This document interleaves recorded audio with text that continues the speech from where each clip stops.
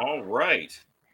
Welcome to the coaching carousel uh, finale. Coach Carousel number 2. This live podcast, or recorded if you're listening to it after the fact, is brought to you by FL Teams. And FLTeams.com is a massively growing top source for Florida sports coverage and analysis. It's got dynamic podcasts, if I do say so, for myself and Jeremiah. Bolts and Bats in the Bay and Fins in the Sea, among many others. And now also, we're bringing you some live content. So go to flteams.com, follow FL Teams on all of the social medias, all those cool things, MySpace and Friendster and all that stuff. And also, how about our sponsor, Jeremiah? Hey, we all know our sponsor, man. Always got to give a shout out to Symbol. Symbol's the stock market for sports teams. Allows you to trade your sports teams like they're stocks. You can earn cash payouts when your team wins. Symbol's blended sports in the stock market to offer a new way for you to invest and profit off of your favorite teams. Buy low, sell high, earn cash payouts when your team wins. Join the already 6,000 plus early adopters who have started to profit from their sports knowledge by going over to www.symbol.com. That's SIMBULL.com. Or you can visit the link that's scrolling right below you. When you open up your account, make sure you use the promo code FLTeams. That'll give you a $10 deposit bonus. It'll help you build your portfolio. March Madness is right around the corner. Find your Cinderella early, right or late, cash it out, make a little coin, right? If baseball ever starts, who knows, right? But great site. Go check them out. Yeah, and they've now got fractional shares too. So you can buy fractional shares, which, by the way, that $10 deposit bonus, that gets you like 0.2 shares of most teams. So it's like Robinhood. Yeah, you're leaving money on the table by not doing this. Absolutely. So welcome to Coaching Carousel number 2. Last time we all met up. Oh, by the way, we've got Jeremiah, who you all know from the Fins in the Sea podcast. And do you have official titles for the NFL podcast, or are those just kind of freeform? They've just been kind of freeform, man. We did Behind Enemy Lines. We did a couple of other things. That's right. Coaching stuff. So yeah. I was on the first one of those. I should have been there. I know. and then we found EJ, and we'd got it earlier. Andrew could have given me a ton of crap for beating us across the pond. Yeah. Oh, yeah. And we also have, of course, Andrew Ashman from the Jag Roar podcast. What's up? Thanks for having me, guys. Always a blast. Man. So we got the crew back together to kind of recap how the carousel ended. Last time we had talked, and I'll kind of run through the job openings. And we did talk. A few had already been hired last time we talked. The first one on my list is the Chicago Bears. Matt Eberflus. We talked about him last time. I think we were all kind of meh. Agreed. Yeah. So I don't know, Denver hired Nathaniel Hackett. And I think this was after. I don't think we talked about Nathaniel Hackett as officially being hired for the Broncos. They cleaned house. They got a new OC, a new DC, a new special teams coordinator, Vic Fangio staff, all gone. Nathaniel Hackett hired for the Broncos. They go offensive. They've kind of leaned defensive in many recent years, but they go, well, I guess Josh McDaniels. But aside from him, most of the coaches I think of are kind of defensive minded since Shanahan. Any thoughts on Nathaniel Hackett going to Denver? Look, my short side is this. I remember Joe Philbin. Aaron Rodgers makes a lot of coordinators look like they're very talented, as quarterbacks generally do. I don't know, man. Unless Denver does something with their quarterback situation, I don't see how anything really changes. And again, we thought, that Philbin was going to be that guy that turned it all through, and I I think Hackett's just 2.0. I don't know. I don't know much about him, and that's completely like that deep of, like introspective. I don't know. That's just my feeling. I have a lot to say about him because he used to be the OC over in Jacksonville. So unless Aaron Rodgers is going over to the Broncos, I don't think isn't that a thing though? I mean, I don't think he does much there. He could be like a 3-and-out coach, in Denver. He had one good season with Jacksonville where we made that run to the AFC Championship game, but we fired him. We got rid of him after, the next season. So I just don't see him doing much there. The only reason it makes sense to me, and this is not a reason to hire a head coach, obviously, is if they trade for Aaron Rodgers, it's going to be a beautiful thing. They have a pretty good defense already. But you don't hire a head coach hoping that helps recruit a quarterback to want to be traded to your team. That's a lot of. It's not like he's a free agent either. Like there are multiple steps here. Yeah, there's a lot of young talent on that Denver Broncos offense, though.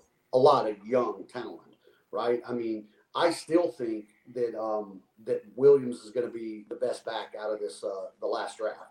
Like I don't think Najee is going to be the best back coming out of that. I mean, I think he's just a beast with his balance and the way he is. I don't know if they're going to keep Melvin Gordon, but they've got a run game together, and they've got some dynamic young wide receivers, and then Noah Fant at tight end. Their offense has every reason to be good. Except for Teddy Bridgewater. Oh, I even like Teddy Bridgewater, man. I still think he's a starting quarterback in the NFL. He is every year. Somewhere. Is he the Ryan Fitzpatrick of the NFL right now, the young version? He's your plug and play. Like, we need another guy.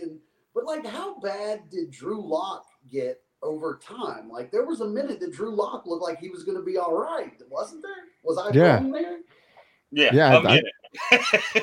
I thought he could have been a legitimate starter at one point. I mean, I just don't know what happened. I don't know if it was coaching or the scheme or whatever, but he just kind of fell off the map.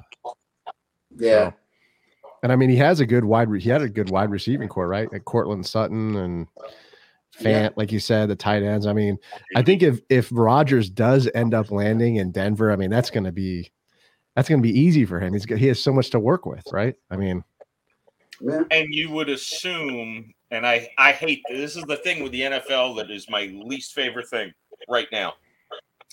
The NFL the last couple of years has turned into the NBA, I feel like, hey guys, let's just win a super team, take a little less money, and let's go win a championship. It's 2 teams in a row in the NFL that are not homegrown teams. They're trade free agents, take a little less money, OBJ, come sign with us. I don't like that trend at all. And if Aaron Rodgers does get traded, frankly, anywhere, I think there's going to be that little run of, guys taking a little less money to say, hey, I just want a ring. Yeah. I do. Brady, again, just when you thought Brady couldn't screw the NFL any more than dominating in New England, on his way out, he starts the trend of go somewhere, build your super team, and take one last year. It's Brady's final right up the mic drop, right? Yeah, that's Brady's mic drop, man. Yeah. But if you can't beat them, join them. So join me.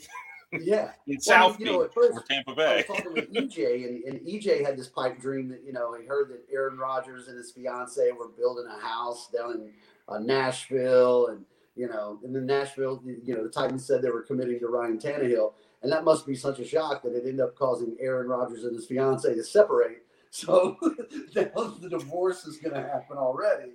So who knows? Maybe he gets to Denver to get away from her. He's going to the Saints, by the way. If Aaron Rodgers lands in Tennessee, my head's going to explode. Oh my God! Right? Like if we have to face him, it's just. I mean, it might be a good matchup, right? Like, but it's just, my eyes are gonna roll in the back of my head. It's like Tennessee is like our kryptonite, man. It's. Yeah. Hey, you don't have to worry about it, Andrew, because Tennessee was so committed that when these rumors started, literally the GM, the coach, and everybody came out and said, Tannehill is our guy, and planted the flag harder than anybody's ever planted it for a guy who threw 3 interceptions and lost you a playoff game at home. I don't know, dude. So I think you're fine. RT17's coming. That's it. Okay. Well, moving on. Shout out to the Green Bay Packers who hired Rich Bisaccia as their special teams coach. I know we're mainly talking head coaches, but Green Bay's special teams was a clown show. I'm trying to keep it PG. I had another word I was going to say. But Rich Bisaccia, a proven special teams coach, good, Anyways. This one's interesting. This one might take up more time than anticipated. The Houston Texans, after all the names they interviewed and the rumors that I heard were Brian Flores was the guy, and all of a sudden, Lovie Smith, whose name I had not heard at all, just kind of popped up, and he was their head coach. I didn't even know they had interviewed him, to be quite honest. Lovie Smith, by the way, who got fired from Illinois, the college, not the Bears, the college, Illinois, because he wasn't good enough. Got hired as the head coach of the Texans. But he went to a Super Bowl with Rex Grossman. I mean, I'm not saying that Lovie Smith is a bad coach. I'm saying that he is a good defensive coach. And this, I think this was the team I said I was most shocked that fired their coach, David Culley, because I loved the way he coached that team and how hard they played for him. And then Lovie Smith's just a guy who, after the Bears situation ended, has failed and failed and failed. And there he is, pops up as a head coach, kind of suspiciously after Brian Flores was the front runner, allegedly. Yeah, look, I'll expose myself to tell you, I didn't even know he was their defensive coordinator last year. I didn't. That's how much Houston Texans football I watched. So that was my first shock. The second shock is, when did he grow a Santa beard? I saw that last year. The last thing was, everything I heard going around was that Houston, prior to this whole Flores thing, was legitimately not just considering Flores. They were deep in on Josh McCown, who has zero coaching experience as a head coach, and they were looking that way. At least that's the storyline curve that I heard. And then the Flores things happened, and it almost looks like they backtracked, like they felt like they had to go minority at this point. I mean, even if they wanted McCown, could you imagine what would have happened if they would have hired McCown or any other person not of color, honestly, in this situation, the way Flores played it? I think it was a safe move for them, PR-wise. I think Flores did paint them in a corner, and they had nowhere to go. But Lovie, look, Houston's not going to compete next year no matter what. You still don't know if Deshaun Watson's going to be there. They're a mess all over. So, a proven NFL coach to plug you through, I don't know, man. I think it was just out of necessity. I don't know, Andrew. What do you got? What do you think? I don't know why they just didn't stick with David Culley. I mean, is Lovie Smith that much of an upgrade? I mean, you have to ask yourself that. I don't know. I'm leaning towards the side of no, but I just would have stuck with David Culley, because he definitely did well as an interim coach, and I think you have to have some sort of consistency there with a culture and a system, in place to be successful. So I don't really know where they're going and what the strategic vision is there for the Texans, but hey, I'm a Jaguars fan, so bring it. Let's go. Bill O'Brien just tanked that entire franchise, I feel like. They really did. They gave him too much control. He made the most horrific trades probably in NFL history. Shush. Laramie Tunsil is a heck of a left tackle. Leave it alone. So, no, look, I will say, I'm with you guys. Like, I thought Culley had this team playing above its head all year. They played hard. They fought in every game, and they had no reason to be in that game if you looked roster to roster. So, yeah, I think that was shocking. I think Culley was the guy that should have just stayed with it. And look at the. Sorry, go ahead, Jeff. Well, I was going to say Culley was a lot like Dan Campbell. Everyone watched the Lions. They're like their roster is overmatched by their opponents, but God, these guys play hard. Everyone loves Dan Campbell. Everyone loved David Culley, or at least I did. Yeah. And I thought this guy's coaching this terrible roster. Like those two teams could have easily gone 0-17, like with their talent level. Easily. They both won a few games and were competitive in the games they lost. There's something to be said about that. And getting rid of Culley, who also, by the way, Davis Mills, very impressive season. Yeah, I was just going to say really that. Grew. Yeah, I mean, they were working with the two quarterbacks, right? Like Tyrod Taylor, who did okay in the beginning of the season, and then you have a rookie come in, Davis Mills, and played really well. I mean, they beat us. I know that's not saying much, but I mean, still as a rookie, I thought he played very well. So I was impressed. I would have kept David Culley. Yeah, I thought Davis Mills was another thing. Is like if this Deshaun Watson thing doesn't work out for them and he never played, I think they're not really in horrible shape. Davis Mills looked very serviceable as a rookie quarterback. I mean, he really did. I was seeing some stuff on Reddit about, I don't know if you guys have seen this, but the Washington Commanders thinking about trading for Deshaun Watson and trading, what's his name? The defensive end. I'm blanking on his name right now. Oh, Chase Young. Chase Young. Yeah. Really? Yeah. Yes. Yeah. And like a bunch of draft picks for Deshaun Watson. And I don't know if you guys have seen that, but that seems kind of, I don't know. It seems like a stretch maybe, or maybe it's just the rumor mill, but I was wondering what you guys thought about that.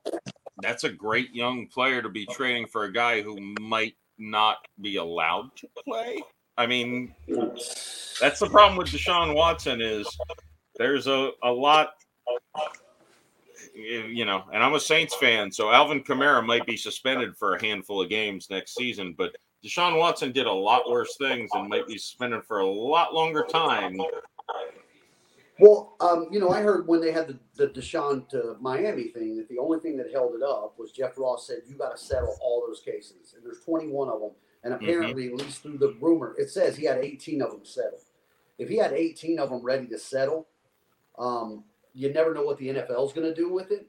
And, you know, again, it's like, we're not, and we promised we wouldn't go through this Flores thing, but Flores has thrown such a bomb at the NFL that Deshaun Watson has a chance to slide underneath that.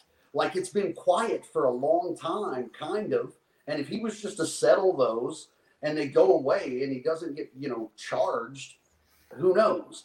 You know, but for me, if I'm Houston, didn't we do this already with Javon Clowney or Jadeveon Clowney? You went out and then like used first round pick on a guy as a defensive end. Like a defensive end is not going to change your franchise. I don't care how good they are. That's just my take on it. If you're getting Watson, I say you hold him for ransom and do that 3-4 first round picks. And man, Culley would have been great for that. But yes, I don't know, man. But I like the kid in Washington too. I like Taylor Heineke. Yeah, Heineke. He makes some bad decisions. He's very talented. He makes some bad decisions. He's like Brett Favre with like half his talent. Yeah. So do you guys think there's something up with Chase Young? Do you think he's tainted goods with the ACL and that's why they're trading him? They don't think he's going to be as good as he was? I doubt they trade him. Yeah, I'm guessing it's just a baseless rumor. Yeah. Yeah. That's fair. I mean, that's what this time of year is for, right? Because we have nothing to talk about, right? So we create things to talk about. Right. So Aaron Rodgers, Devontae Adams, and Michael Thomas are going to team up with Alvin Kamara and Mark Ingram on the Saints. Right? We all know that, right? With the best defense in the NFL is going to get that team. Super team, right? Well, look, the way this is working out, right, is not only have they built the super teams, but they've been able to win the Super Bowl at home. You know where next year's Super Bowl is, right? Arizona. So Kyler Murray is going to get traded to the Packers for Aaron Rodgers. Kyler's already deleted all of his Cardinal stuff. I don't know, man. My fear with Deshaun Watson, since we brought him up on this, because I've seen it too. The guy put up gaudy stats, right, everywhere, but his teams didn't really win, and he wasn't devoid of talent. He wasn't devoid of talent, right? I mean, he had Deshaun Hopkins, and he had a defense that had J.J. Watt, and but they didn't win. So thinking that you're going to transplant this guy somewhere and then you're just going to win, there are quarterbacks who put up crazy stats like Dan Fouts used to, but the Chargers sucked every year, right? I mean, so is Watson that guy that turns a franchise around? I don't know. Maybe I'm saying that bitterly because we don't have him in Miami. I don't know. But there's a case for that. When Deshaun Watson gets traded to Miami, we're going to have to do another podcast to talk about the Deshaun Watson in South Beach. If he's getting in trouble in Houston, good Lord. No. There's massage. Never mind. We're going to move on. I'm just speculating. But do you guys think he's maybe a bad locker room guy or something? I mean, I'm spitballing, but possibly. I mean, I saw he had a little altercation with some reporters when he was coming out of camp. I think before they suspended him or whatever. I don't know. That's just I'm spitballing again, but I feel like he might be a bad locker room guy because he had all that talent around him and he just wasn't able to do anything with it. So I don't know. Could be. Yeah, I mean, look, Hopkins didn't beg to stay, and he certainly didn't say anything great about him on the way out. Right, and I mean he's one of the best receivers in the game. So I think but they got David Johnson for him, so it was equal. Bill O'Brien has look. Hey, all these rumors about tanking. Who's looking into Houston hiring Bill O'Brien? That's like something out of the Major League movie, right? Or like Ted Lasso. They bring him in and plug him in. He's like, "You'll destroy it." But he actually did. There's no filter in his. Right. This is real life, not Hollywood. Yeah, it worked. Yeah, right. Well, the next job opening, we could talk about this one. The Jacksonville Jaguars hired Super Bowl winning head coach Doug Peterson. Obviously, I'm going to go to Andrew first for his thoughts. Oh, we got Dougie Fresh. It's good. I like it. I think Doug's a good coach. Wasn't my first choice, but that's neither here or there. I think. Who was your first choice? My first choice would have been Jim Caldwell. I think that would have been good. Brian Flores could have been good as well, but it's interesting because he's in what I think is a precarious situation with Trent Baalke. I think it's going to be an uphill battle. I think the Jaguars might surprise the first season. They may win, a few more games. Maybe they win 6 games next season. Maybe it's 4 games. Who knows? But, they're hiring on the assistants and the staff right now.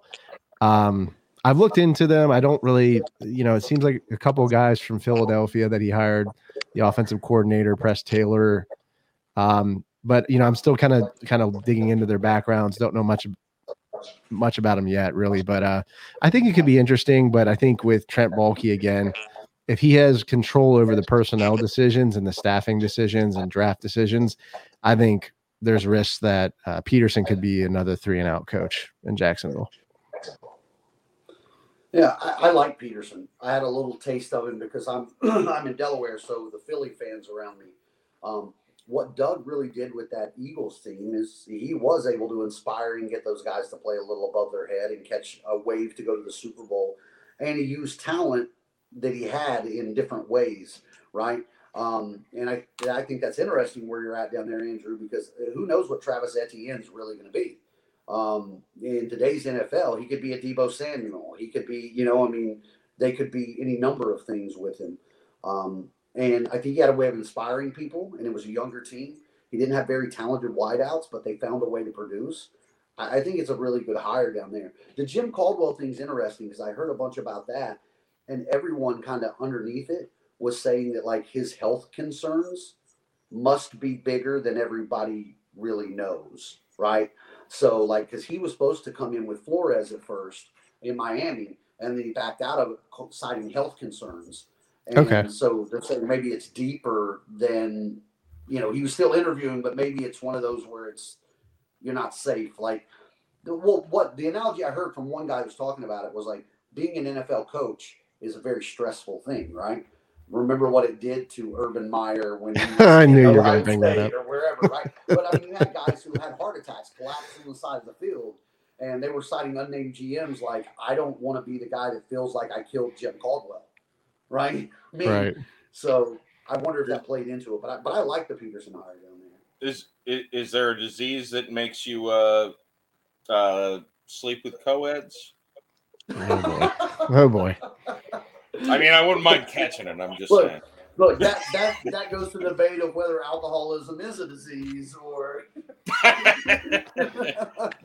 God bless you, Urban. It's a tough disease you got. Doug Peterson, I'll probably talk more about this later, teasing the end questions here.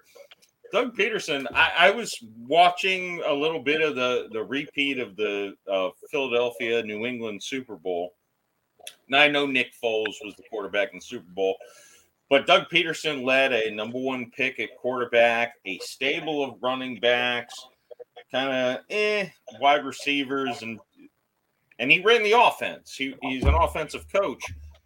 He led them to a Super Bowl pretty quickly. Now, maybe him being good friends with Sean Payton jades my opinion, but frankly, he was going to be interviewed by the Saints, and I said on this podcast that we talked about, Dennis Allen needs to be the coach the Saints hire. But if they said, no, we're going someplace else, Doug Peterson would have been the guy I wanted. I think he's a good coach. I think the Eagles probably shouldn't have fired him, frankly. It sounded like that was a whole thing about choosing between him and Jalen Hurts, and Jalen Hurts is not a good quarterback. Hey, look, he made Carson Wentz look good enough to be an NFL quarterback. Did he win MVP or almost win MVP that year, yeah, didn't he? Almost. The year before. Now he's got Trevor Lawrence. My God. I mean, I think Doug being a quarterback is going to help Trevor so much. I mean, Doug was a quarterback over in Philadelphia, and then I think he was a quarterback back in behind Favre. Yeah. So I think he's going to bring a lot to the, Trevor Lawrence, and I'm hoping Trevor Lawrence plays better. I think he will if he can stay healthy. Hey, Andrew, here's the thing, too. Think about this. Like, everybody talks about Joe Burrow and how he excelled so quick and he got to where he got. But if we go back and look at all the other quarterbacks, like Peyton Manning was trash his rookie year, right? I mean, guys who were absolute legit Hall of Famers struggled at quarterback their first year because they came into a bad team and they played every down. So, I mean, I think Trevor Lawrence takes a huge leap this year because I watched enough of him in Clemson that this game's not above him. Like, he's where he belongs. So I think, it'll be interesting to see what Peterson does with him. Yeah, and I think he's got a good head on his shoulders. I mean, he's proven he can be a leader of the team even as a rookie, right? Where you would think a coach like Urban Meyer with the experience he had would have been the leader and would have been more mature enough. But it turns out Trevor Lawrence was the more mature one and was the bigger leader for the Jaguars. So I'm excited to see what he does next year. For sure. In that Dolphins game that we lost to you across the pond on the last play, right? That was Trevor Lawrence that made the play call. They had a different play called, and as soon as Miami took the timeout, they said when they went to the sideline, Trevor's like, I can hit him, I can throw it to get us in field goal range. Trevor called the play. Yeah, I mean, it was a great play too. I mean, I was like, wow, how did they get in field goal range when they had like a 4th and what was it, like 18 or something? So yeah, and like no time. Yeah, so. Yeah. Urban Meyer probably had a tough time coaching a quarterback who kind of looked like an ugly co-ed. So we'll move on. I think last time we talked, Josh McDaniels was hired to coach the Raiders. We talked about him. That's a hire I like. And it sounds like they've kind of doubled down that Derek Carr is going to be their quarterback. Also, quarterback. That's good. Good enough. He's as good as Matthew Stafford. Yeah. Right? I mean, Carr earned a lot of my respect last year, not only for the way he played on the field, but the way that he handled some really crazy situations with the team and the way he handled the press and he stood in front of it. That's the kind of dude I'd want to lead my locker room. You know? Exactly. I mean, I think I agree with you, Jeremiah. Derek Carr, that game against the Ravens where they beat them in overtime. I mean, that was an incredible performance. And he gets so much flack for being like this, average QB. He's not. I mean, he's a good quarterback. I think he just needs to have some consistency at the head coach. And I think, when he gets that, I think he'll really excel. Yeah, and hopefully for him, McDaniels gives it to him. Yeah, I mean, it seems like they could have a. Unfortunately, I think David Carr's youth was wasted with the coaching carousel. But hopefully McDaniels, and they've hired a lot of Patriots personnel people and everything. That's an interesting thing. They'll soon be deflating balls and stealing playbooks and stuff. Speaking of the Patriots, we've got their division rival, Miami Dolphins. And Mike McDaniel, the former 49ers offensive coordinator, was hired because the 49ers were known for their dynamic offense. Jeremiah, let me hand you this rope. Yeah, I'm just going to start with this. He weirds me out a little bit. He gives me a little bit of a Napoleon Dynamite sort of feel when he answers questions and stuff. And he seems like he's the kid who's trying really hard to be cool, but it ain't really cool. Like somebody asked him the question, like, what are you going to listen to, on your flight to Miami? And he's like, oh, of course, Pitbull and, maybe some Will Smith. Welcome. And I'm like, it's just uncomfortable. I'm going to Miami. Look, that being said, the guy seems to know and have enough touch out of his coaching tree that he's done something already that Brian Flores couldn't do in 3 years. He got people that wanted to come work for him. And he's built an offensive staff that flat out says Miami's going to run the ball. We're going to protect to him. We're going to run the ball. They bring in Frank Smith as the offensive coordinator. He was the run game coordinator for the Chargers. They bring in Matt Applebaum to coach the offensive line. He was the offensive line coach at Boston College.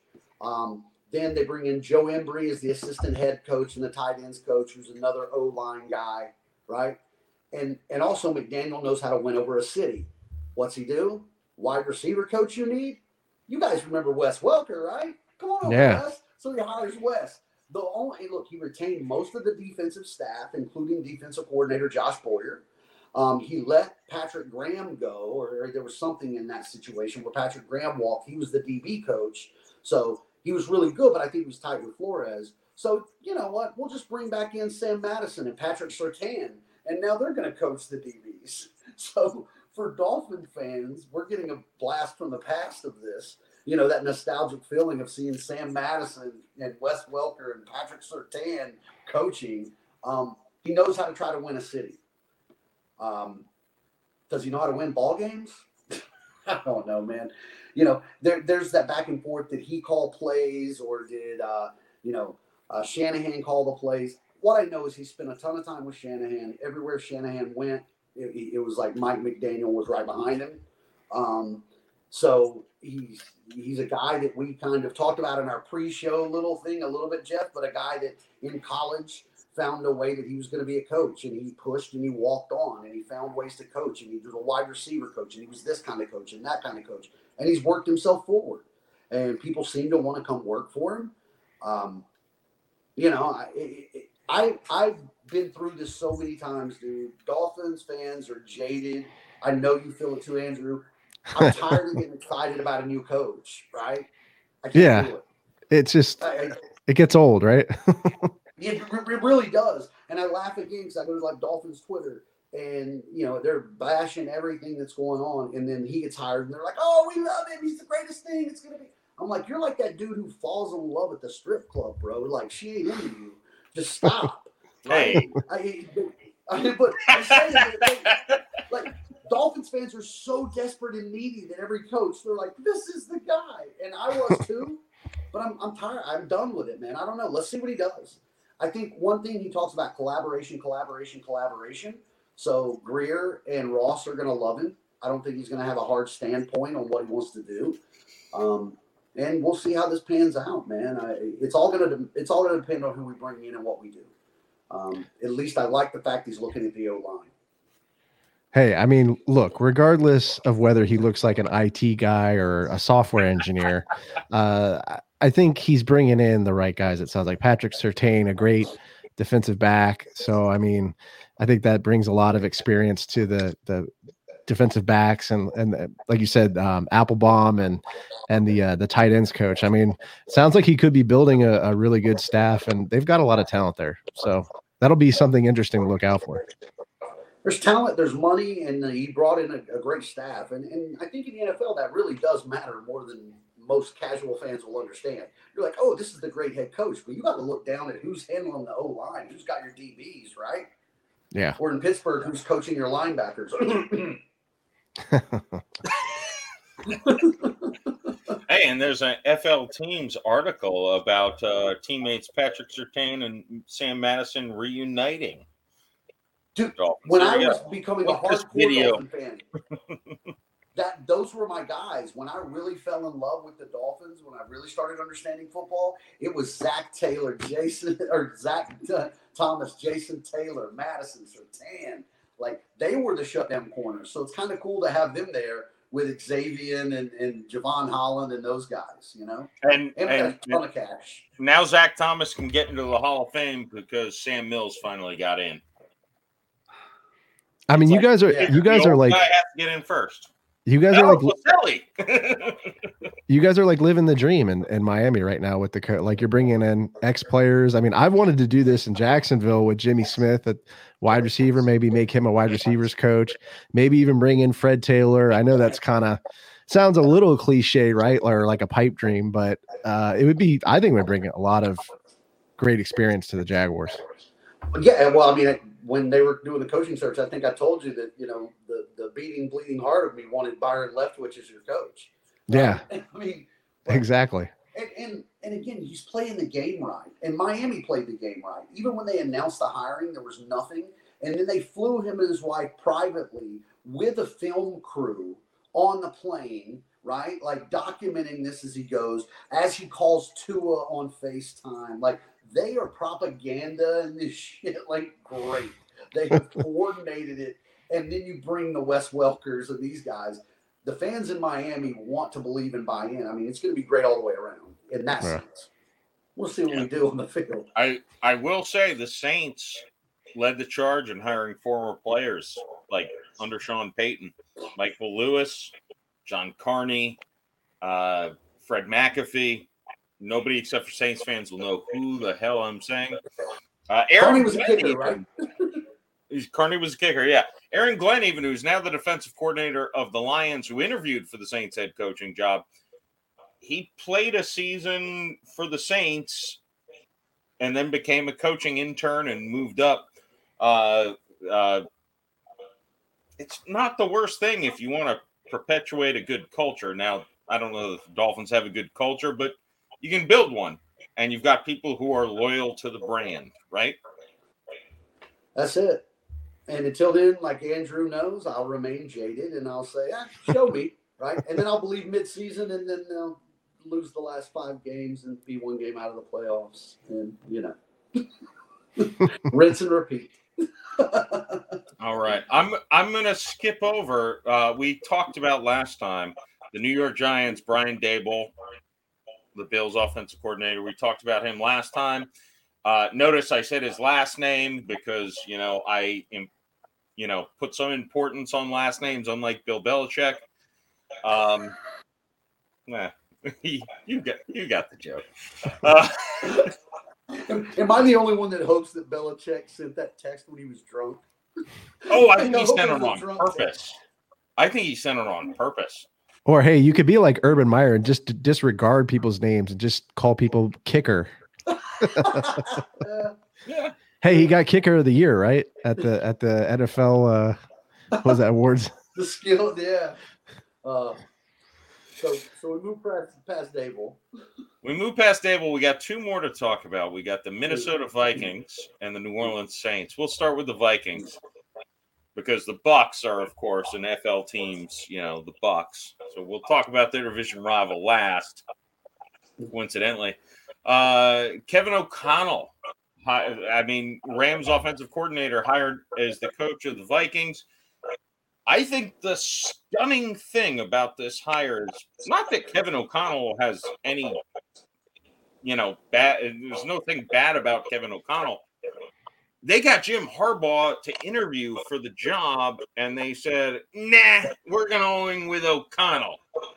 That stunned me that Jim Harbaugh interviewed for a head coaching position in the NFL, and who knows what happened behind the scenes, but because he did sign an extension with Michigan after this all happened. Wasn't there a whole thing with the owner and owner was a Michigan alumni, right? The Dolphins owner is a Michigan alumni. I'm sorry. I'm getting them mixed up. That was the conspiracy theory, was that they were having the Vikings interview him so the Dolphins could hire him. Okay. Yeah, instead he remains in the frigid cold with the Wolverines. Yeah, because the great owner Stephen Ross said, because he loves and cares about his Dolphins, that he would never take Jim Harbaugh away from his beloved Michigan. He would not take them. Okay, that's cool, dude. It's only the team that you own and run that's a professional, but you should care more about Michigan. You're right. Anyway, it is stunning. And I don't know much about him. I know he's offensive coordinator, right, with the Rams. Yep. Not a hard offense to coordinate this year. But McVay has a pretty solid coaching tree started for a guy that's as young as he is. I feel like coaches coming away from McVay have had success. And there's already talent in Minnesota. You're not rebuilding, They've got one of the most talented skill positions. Cousins takes a lot of crap, but he's a good quarterback. He's a top half of the league quarterback. Dalvin Cook is a top 5 running back. Justin Jefferson, Adam Thielen, that's a top 2 or 3 at worst receiving duo. They've got talent. So it's talent. It's weird, though, that O'Connell's an offensive guy. And what you need in Minnesota is to be able to stop people, and you don't go with a defensive-oriented head coach. You feel like the offense should have been able to run. Defensive-oriented coach. Good call. Mike Good Zimmer, call. right? Yeah, Zimmer. Yeah. What do you think, Andrew? I think he's probably the number. I don't know. I'm stuck in between. I don't want to get ahead of myself, but I'm stuck in between. Josh McDaniels and the Vikings coach. I'm sorry, Kevin O'Connell. I think those two could be coaches that have breakout like first year seasons. Because they're both, they come from what? Josh McDaniels comes from Bill Belichick's system, and then you have Kevin O'Connell who's coming from Sean McVay's system. So I think, those two, in my opinion, will probably be in the running for breakout first year seasons as a head coach. Sorry, Jeff, for jumping ahead of the topics there. Oh, that's all right. Let's touch on the Saints a bit. They hired Dennis Allen, who I said when we all talked was the clear and obvious choice. They did have long interviews with Eric Bieniemy, with Brian Flores, with Aaron Glenn. They went with Dennis Allen, who is, again, the defensive coordinator who, when Sean Payton had to miss a game against the Bucs last year, he was the head coach. They won 9-0. There can't be a more obvious choice for a guy who has transformed the defense that was awful in the early 10s into arguably the best defense in the NFL the last few years, 2 or 3 years. I do either of you disagree with that hire? I mean, there's the most obvious hire I think that we've ever seen. So I'm going to go off the board on a question with this, right? When Sean Payton stepped away, he never said the word retire, right? So as an organization in the Saints, are you also covering your back end on this? That if you promote a coach who was who was one of his coaches, that if in 2 or 3 years Payton says, hey, I'm ready, that it's going to be easy to transition Payton back in. I don't know. I don't know if that ever went into a thought process, but I think it's obvious that the people have, they have a connection with him. I think that makes a lot of sense. Don't you, Jackson? No, he doesn't agree. Jackson, you're wrong. Hi. Andrew, any thoughts? I mean, it sounds like he was kind of it sounds like that was kind of a natural progression for him, Dennis Allen. Sounds like he's pretty familiar with the coaching staff and the players and has a good rapport with them. So, yeah, I mean, I think he was kind of the natural next step. But I was surprised that the Texans didn't take that step, right, with David Culley. But maybe the Saints are kind of thinking better there. Yeah, well, I do think there's a decent chance. I mean, there's a better than average chance that Sean Payton is coaching someone else next season. However, again, for the Saints were in a unique position, unlike any of the other teams that wanted to change the culture. Saints don't want to change the culture. They've won the second most games over the past 5 years. They were 9-8 last year because Trevor Siemian was 0-4 as a starter, by the way. I mean, they were bad injury luck. The most players used in NFL history, most starters, in NFL history. And they still were the Rams beating the 49ers away from getting into the playoffs in that last week. By the way, I don't like that the Rams beat the 49ers in the NFC Championship game. Karma's a thing. Thank you, Eli Apple. We're going to move on. They won. Look, we only beat the Saints because we were playing like your fourth string and everybody had COVID. I mean, that game was so ridiculous. Even Good Morning Football on NFL Network. This is an NFL thing. Was like, how did the NFL let this game get played? Because if they had postponed it 2 games, half of those players would have been back. And by the way, the Saints would have destroyed the Dolphins. I don't doubt that. Look, here's what I'll tell you, Jeff, and this is another reason I don't question the coaching hire. I think the Saints are quietly one of the best ran organizations in the NFL. Nobody really says about it, but they don't really make really bad decisions. They make solid decisions. And they have for a long time, like you said, winning, the second most games the last 5 years. And with players, they generally make the right call. When we thought Drew Brees' shoulder was shot and Dante Culpepper was better, New Orleans was smart enough to know that Brees was the guy. So I think you got a great ran organization. I wouldn't question it at all. There's a lot of ownership is not, and Tom Benson back in the day was the owner, but now he's dead and his wife is the owner. But they don't try to make personnel decisions. They don't try to make, it's the opposite of the Al Davis, Jerry Jones model, where they're too involved. Possibly Stephen Ross might be in that category, frankly. Maybe Shad Khan, I don't know. But she is just, again, Dennis Allen, when he was doing his opening press conference, they're like, how much in decisions do you expect to be, how much of a decision maker on personnel do you expect to be? And he said, I expect to be the decision maker on personnel. The Saints front office is there so that the Saints don't have to do the salary cap. They're just math wizards. They're better than everyone else at it. There's no question. The Saints are $70 million over the salary cap, and they will shed $100 million without losing a player this year.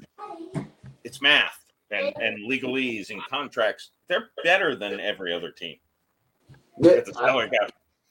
And Good also, argument. they know the salary cap goes up every year because, like, inflation.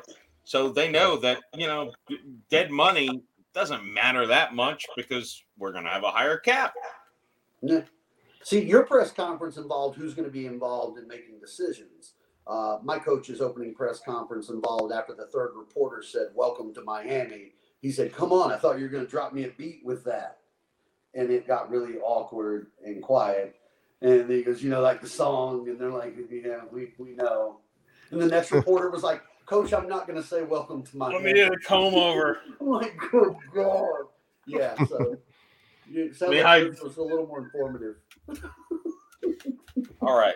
So 3 questions. We'll go round robin here. Who was the most underwhelming out of all of these hires? Who is the most underwhelming hire?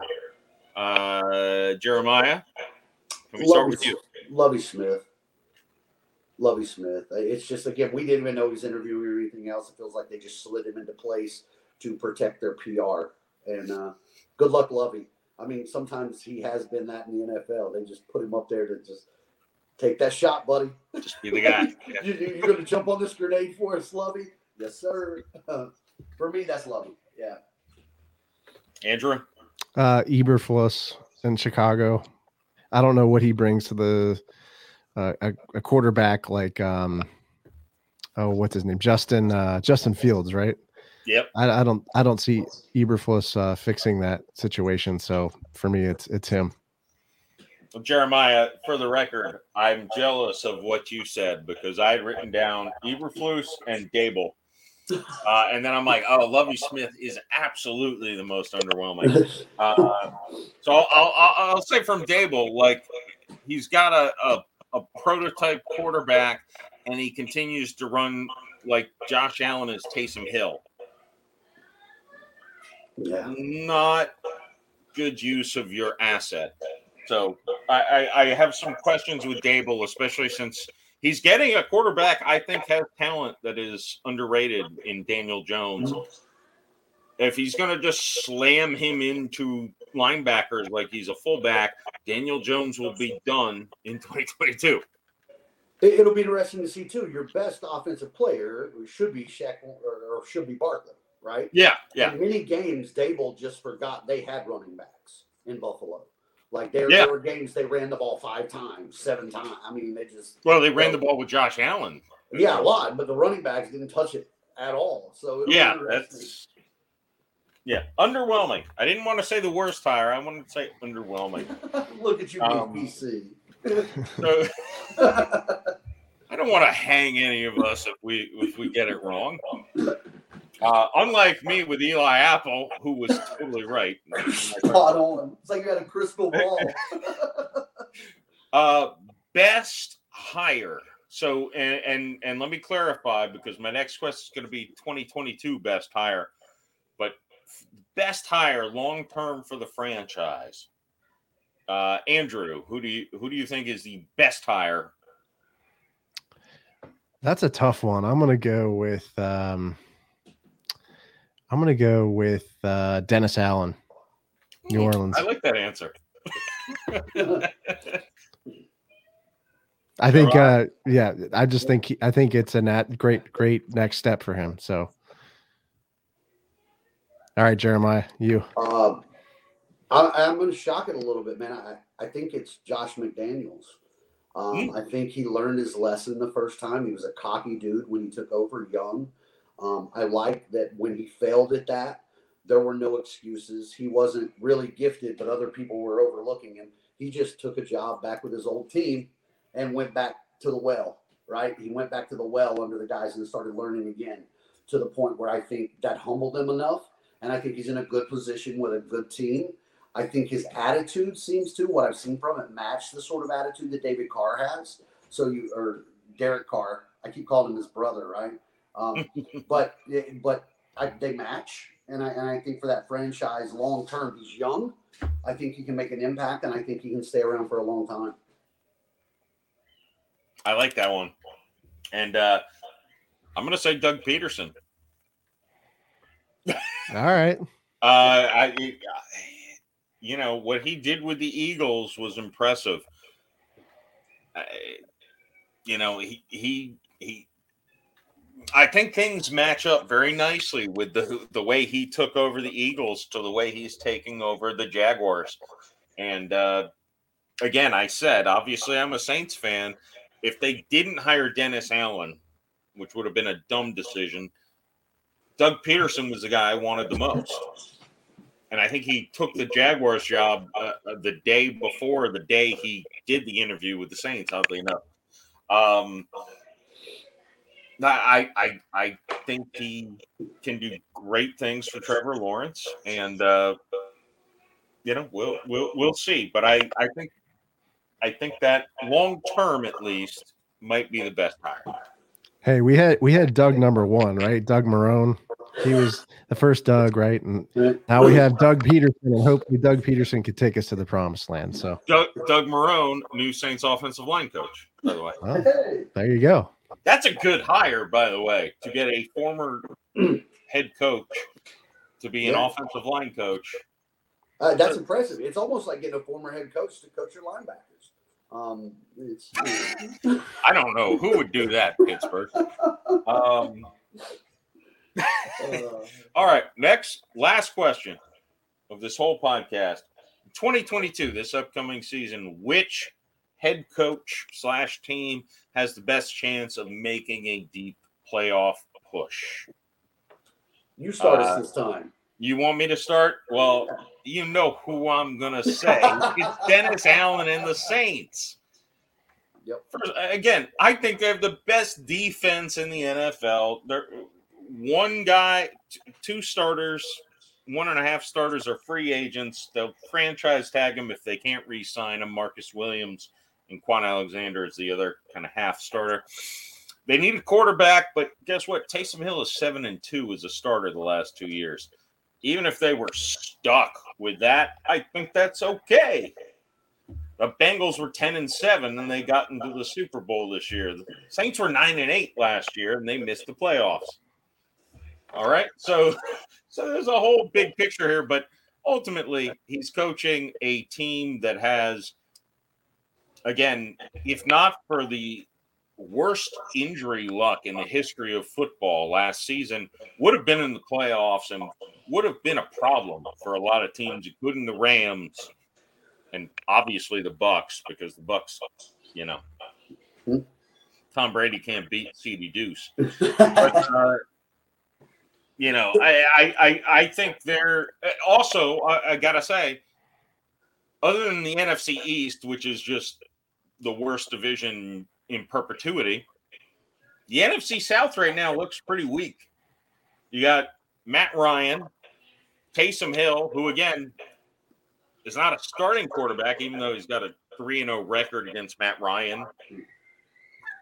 The Bucs, who don't have a quarterback, the Panthers, who if you take one of their quarterbacks, you're bad. And again, it just seems clear and obvious. There are 3 teams, I believe, that had winning records who hired coaches: the Dolphins, the Raiders, and the Saints. I think those are the 3 teams.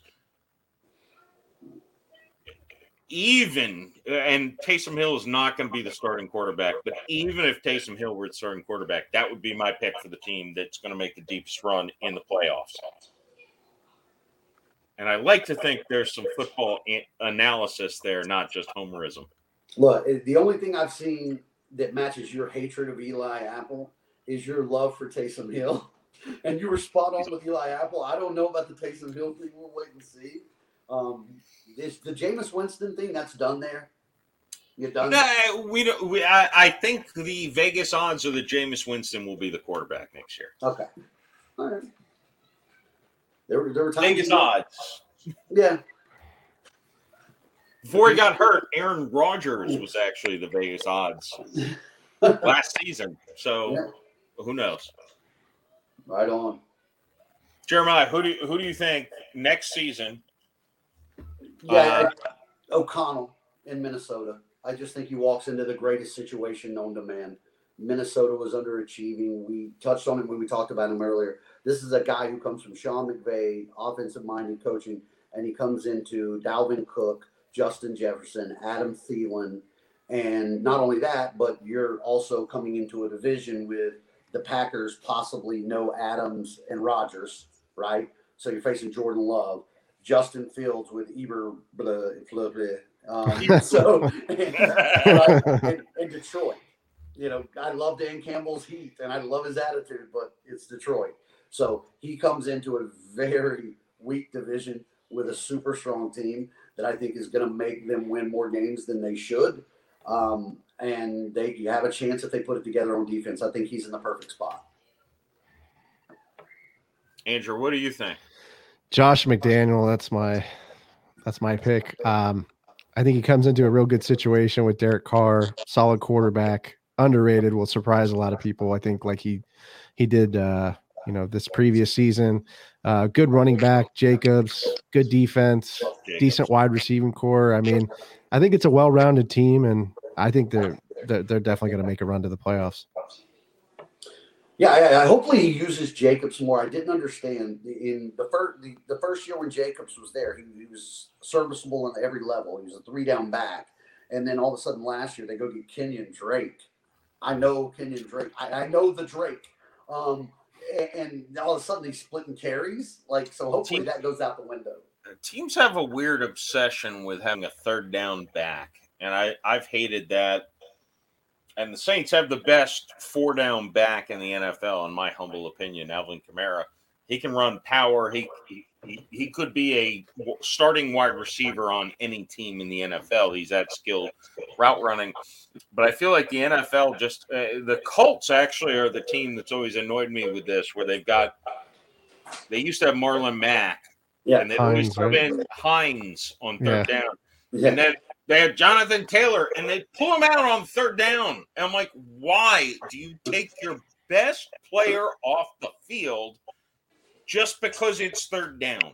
3rd and short Stupid. In the Super Bowl, you hand it to Samaje Perine while Joe Mixon is on the sideline. Want to talk about outthinking yourself? There are some stupid trends in the NFL. And one thing I'll note before we wrap this up is that, I coach 8 and under flag football. This will probably be my last season since my son's 9 now. But coaching makes a big difference in football more than any other sport. There's no other sport where the people on the field matter arguably less than the people on the sidelines calling the plays, because if your players are trained and prepared and focused, even at 8-year-old level, you can outsmart 8-year-olds as a 35-year-old man with 8-year-olds who are under your control. The same thing happens in the NFL. That's why Belichick has won so many Super Bowls, and I mean that's the way it works. There's also a thing about culture where if you love the guy next to you, you're going to play better than if you don't care.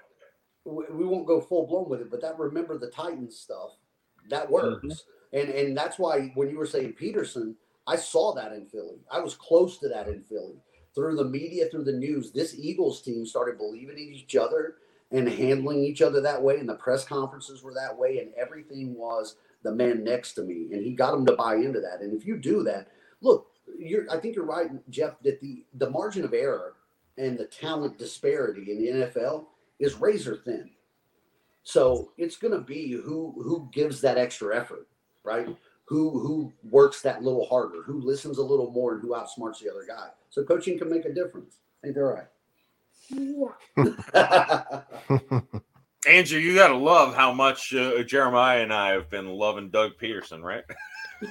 Yeah, I mean, I think he could surprise a lot of people the first year. I think anybody can be better than Urban Meyer, really, with building a culture. Because he just left us in shambles.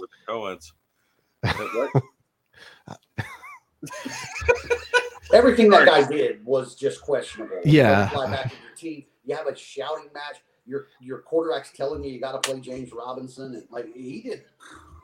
I don't know. He was just was too much for me. It was like a bad movie script, right? Like, and it's just you couldn't write this, and it's unbelievable. But I'm happy. It's a breath of fresh air to have Doug Peterson, in Jacksonville, Super Bowl winning coach, and I think he can hopefully do a lot of things for us. So time will tell. I think back to I saw something recently that was talking about Vince Lombardi's like first speech to the Packers, right? And he gives that speech of, if you go through or believe in three things, your family, God, and the Green Bay Packers, then we're going to be successful. I think of Lombardi saying that, and then it flashes to Urban Meyer saying, I'm the only one who won in here. What do you guys want? Tell me what you won. Like, you don't see that on highlight reels. Like, that's not the speech that won the game, right? I can tell you what his three things are, but this is a family podcast. Yeah. I'm the only winner in this room. I'm like, yeah, now I really want to play for you. Tell me what to do, winner. Yeah, he was something else, but he'll always be something to remember, right? I'll just leave it at that. Jaguars legend, Urban Meyer. When will people learn? Nick Saban in Miami, right? We had Saban. He literally had a press conference saying, I'm going nowhere. And the next day on a plane, on a tarmac in Tuscaloosa, calls everybody on speakerphone. Yeah, I took the Alabama job. So thanks. Jim Rome said it best about Urban Meyer. He said the best and the worst, in college and then in the pros. So. Beautiful. Yeah. Man, this one's been a blast. Folks, we will wrap it. Hey, pay attention to FL Teams because I think we're going to have some fun football live streams and podcasts over not only the near future, but definitely next season for sure. But subscribe to FL Teams on all the places that you subscribe to things. Hey Friends and Face Place and Pot and all those things. Everywhere on your interwebs we can be found. Yeah, it's on the internet's Al Gore invented. You can find FL Teams. Wait, Jeff, I'll give it. You go to .com. Right.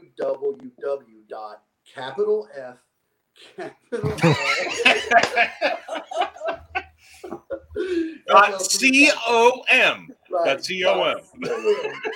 HTTP : Hey, all I got to say is lockbox. And that, my friends, will wrap up a beautiful coaching carousel with the final word: lockbox. Lockbox.